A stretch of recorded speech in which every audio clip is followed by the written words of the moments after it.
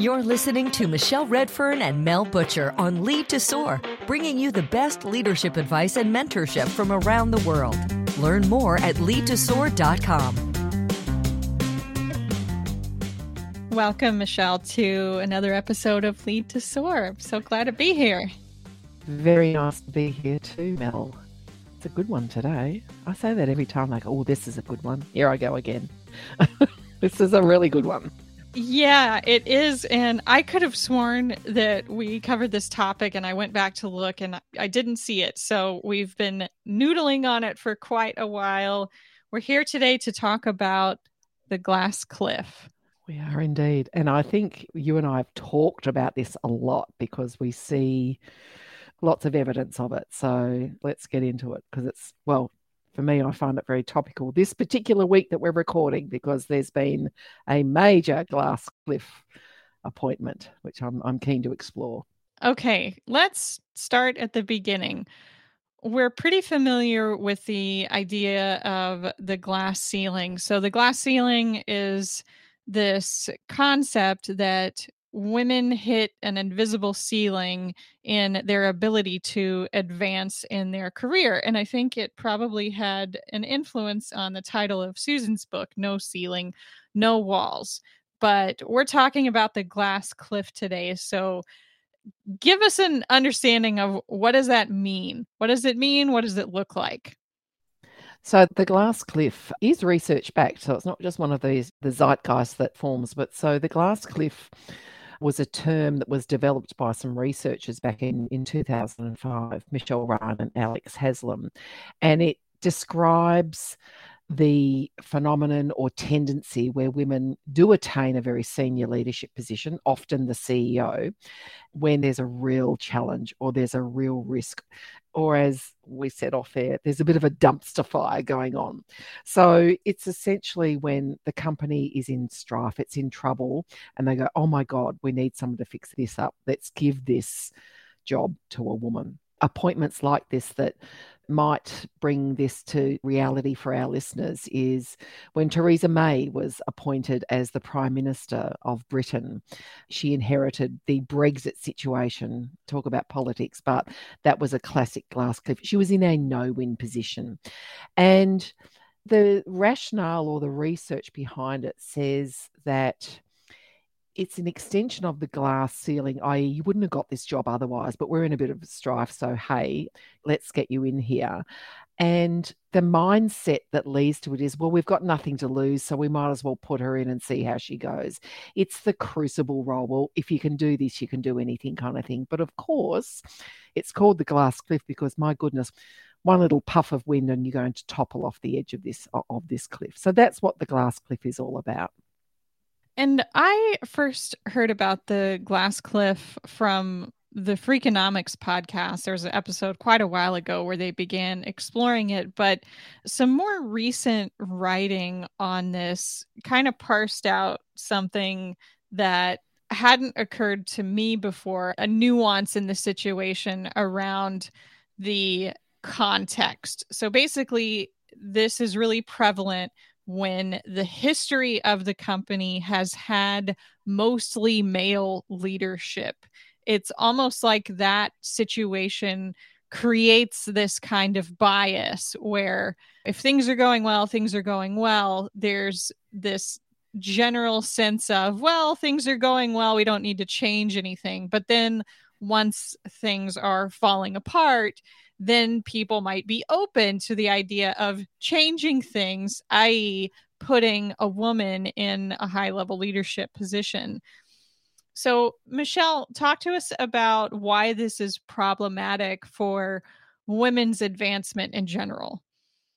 We've talked about how we create succession plans and how some really good ways to do that. And one of the things that I really want leaders to think about, particularly those that are at the most senior levels in organisations, is there's kind of three categories that a company or a division, because this could be divisional type appointments, three categories that the business can be in.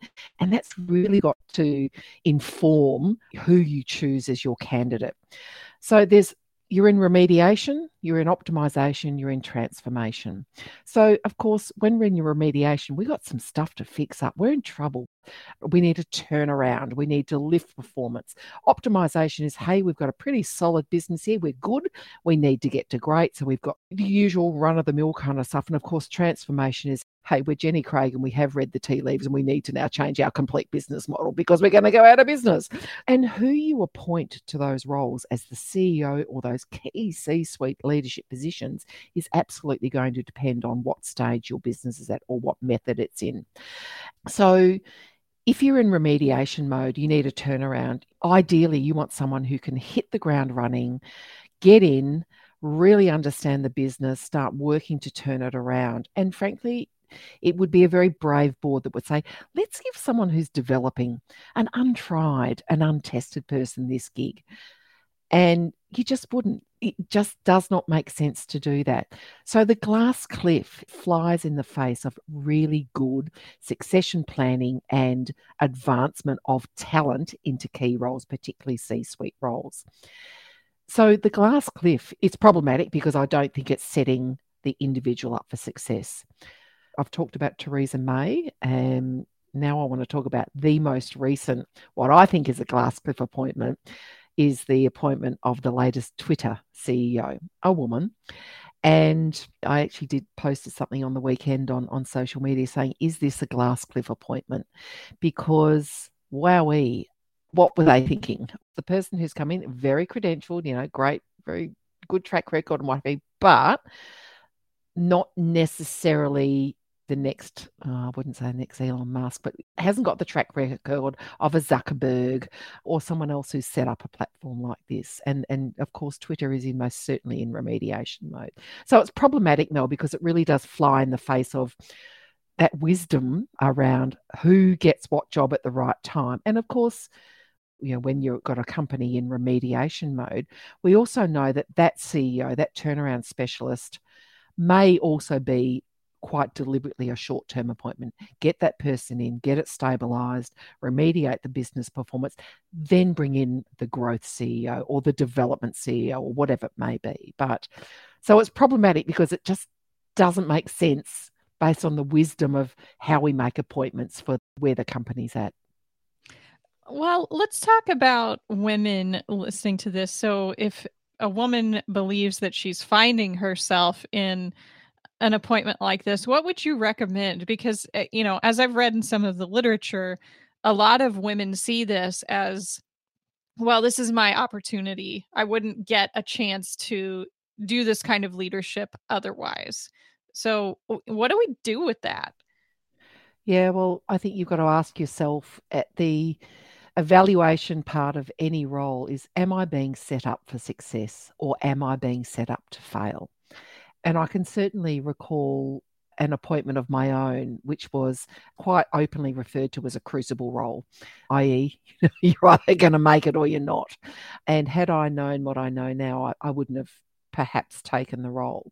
So when women are undertaking their due diligence for a role, they need to be thinking, who will I be surrounded with from a talent, from a process, from a tools, from a technology, stakeholders? Has the board got my back?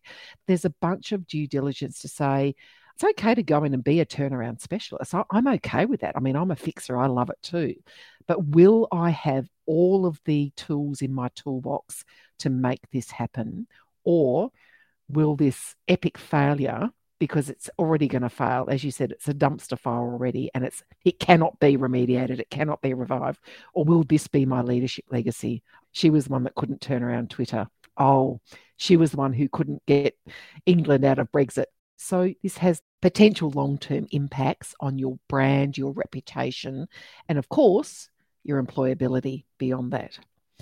So I want women, and no matter whether it's a CEO role, whether it's your first leadership role, that first step onto the management ladder, we've got to ask really good questions about, am I being set up for success? And of course, we need to know what success is. So what does success look like in the first 3 months, 6 months, 12 months? What are my deliverables? And let's get really clear about that, because, if I was to say, look at Twitter, okay, I'm Linda and I've just taken on Twitter. What do I need to do? What is going to really appease my board, other stakeholders, the general public, the Twitter community, who we're not overly impressed at the last 12 months, I've got to tell you. What has she got to do to say, hey, I've got this and I'm going to do this? How will we measure her performance? How will she measure her performance and then be able to talk about the outcomes she's delivering? Because other than that, I'll do my best. Well, your best might not be the general public's best. It might not be the board's best. So we've got to be really clear and really, really ask those questions about what does success look like.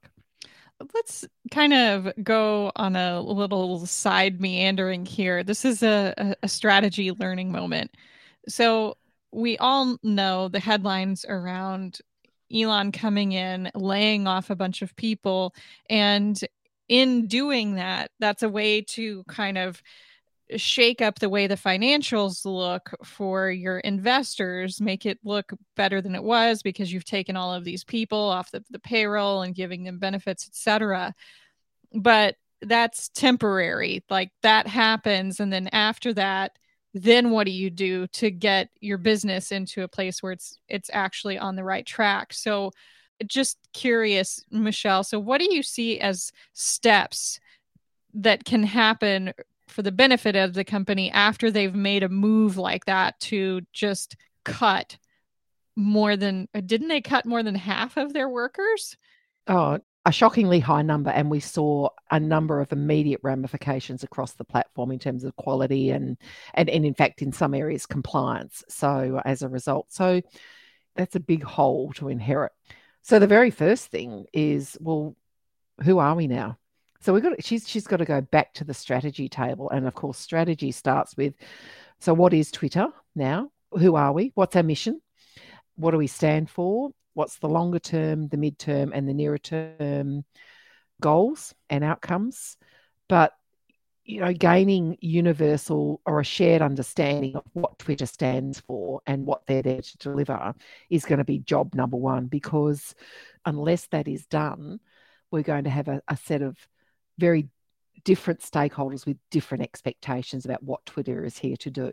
The job of a CEO, there are always competing demands. You've got demands of shareholders, of regulators, of other stakeholders, users, customers, and of course your people and everything in between. So creating a unified view of what the mission is, the way we're going to act, our behaviours, our values, and then how are we going to get there? So what are our strategy pillars? What are we going to do? We're going to lift revenue. Don't know if there's much more cost to cut, but anyway, we're going to lift revenue. How are we going to do that? Increase customer satisfaction. We're going to grow our subscribers. And of course, Twitter has lost eons and eons of paid advertising, as well as, the infamous blue tick folk, yada, yada, yada. So she has to really reset the strategy for Twitter and then execute on that strategy. And I'm sorry, I shouldn't keep saying she is, Linda Yaccarino. So Linda Yaccarino she's got a big job to do to create a unified view of what the long, the mid, and the short-term deliverables are going to be for Twitter. And that's what she's got to do straight away. So it's back to the strategy table. Well, sending good luck to Linda. Absolutely. And would it be a job I'd take? Absolutely not, even if I did have the qualifications, which I do not. Mel, I want to come back to one of the questions you asked earlier. Should I take this job because it might be my only chance? It will not be your only chance. Yeah. If you are a talented, credible, competent woman, you will have other chances. If it feels, as I say, if it walks like a duck, quacks like a duck, it's a duck. So if it's a dud, it's a dud. And if you can't, hand on heart, feel reassured that the hiring managers, the hiring folk, can reassure you and provide evidence that you're being set up for success and that you have the autonomy to turn this organisation around, it sounds like a glass cliff to me, and I would not take it, quite simply. The reputational stuff is one thing, but the immediate, the pain of being in a glass cliff role, no matter what our job is, we want to do the right thing. We want to do a good job. We want to achieve success. And we kind of want to have some fun doing it. And if that's not going to happen, why would you do it? find somewhere else that can give you that. And I want to be clear, we're not making predictions here on where Twitter's going to go from here. Linda could turn it around. So absolutely, we're going to see what happens. Michelle, I want to tell you something that I've thought about as I've read some different articles about the glass cliff, and I want to get your take on this. When I've read about some of these situations, you mentioned this idea of, are you being set up for failure with a glass cliff roll? And I guess one of the things that concerns me about it, this could be unfounded, is this idea that if a lot of women who are getting these high level leadership positions are also getting glass cliff positions, if they fail in such a role where they've inherited something that's really messy, can that do more harm to women's advancement more generally, kind of reinforcing old stereotypes about women's ability to step up and lead? In a word, yes. And I have heard things, well, we gave it a go once and she didn't do very well. And, this is the flip side of she's not ready yet. Because, you hear, oh, Mel for the president's, nah, she's not ready yet. Well, okay, so what have we done about that? So what's our role in that? What did we do to enable? What did we do to lift? What did we do to make sure that Mel was successful? No, what we've done by putting her into this crucible or this glass cliff role is then reinforce, well, women can't cut it anyway. So we tried and she can't cut it anyway. So dear listeners, I want you to think really critically the next time you hear any kind of remark about a woman's success or otherwise, any person, but a woman particularly, think really critically. What were the conditions that she was appointed into the role? What were those conditions? Was it fair? Because the other thing is, this is why we always say quotas are a blunt instrument. You just don't put any woman, you just don't put any person into a leadership role. You're very thoughtful about it. Was she ready? Did she have the right mentors and coaches and people around her? Was she given every opportunity to be successful? So before you say, no, well, she wasn't very good, let's have a look at the conditions that she was in. And as I always say, if a flower doesn't bloom, you don't look at the flower, you look at the environment that it's planted in. So was the environment setting her up for success?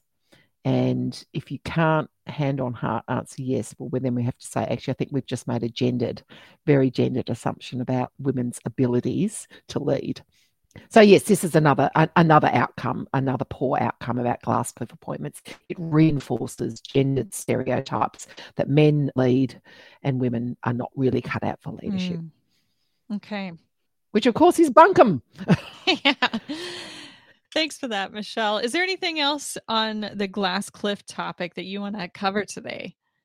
Let's go back to the key takeouts here. When you're looking at a role, will I be set up for success? And that due diligence is so, so important, folks. So look at the role, look at the conditions, the business conditions, look at the support, make sure you understand what success is going to look like for all your stakeholders, your boss and your boss's boss, the board, whomever it may be, in those timeframes that I've talked about, 3 months, 6 months, 12 months. So really do that due diligence. And if it feels wobbly, it probably is, but get advice. This is where your strategic mentors, those who are well connected in the business community, can say, "Ooh, actually, Mel, I know that there's some stuff going on at Twitter. It's probably not the right role for you. Wait, you are good. You will get the right role. Don't take this one just because it's there." So due diligence, get advice. If you're unsure, get that advice from the people who know. And I guess the third bit is to the people who are putting women into glass cliff roles, stop doing it. Yeah, check your biases here. And that's something that we're going to talk about on a future episode. I've got another topic for us around the semantics of sort of the world of bias, right? I want to talk on a future episode about distinguishing sexual harassment, sexism, gender bias, how these things show up in the workplace. Oh, I'm going to look forward to that one because that's my DNA. Talking about that stuff, I love it. well, I don't love it. I enjoy pulling it apart so we can all be better humans. Absolutely. Yeah, awesome. Okay, so my last call out here today is women listening. If you haven't already joined us inside the Lead to Soar network, we would love to see you in there. We'd love to have you there to offer you support, and also so you can be part of giving support to this community of women that is advancing together. You have great knowledge and experience that can support someone else. And we have this growing, thriving community of women who virtually come together and support one another. So we want to see you in the network. You can go to leadtosoar.com and click on network. And of course, you can reach out to Michelle or myself if you've got any questions. Thanks for joining us today. And thank you, Michelle. Thanks, Mel. Thank you for joining us for this episode of Lead to Soar. We sincerely appreciate your honest, positive reviews. You can leave questions at leadtosoar.com for Michelle and Mel to answer on future episodes. Until next time, we hope you'll use what you've learned here and lead to soar.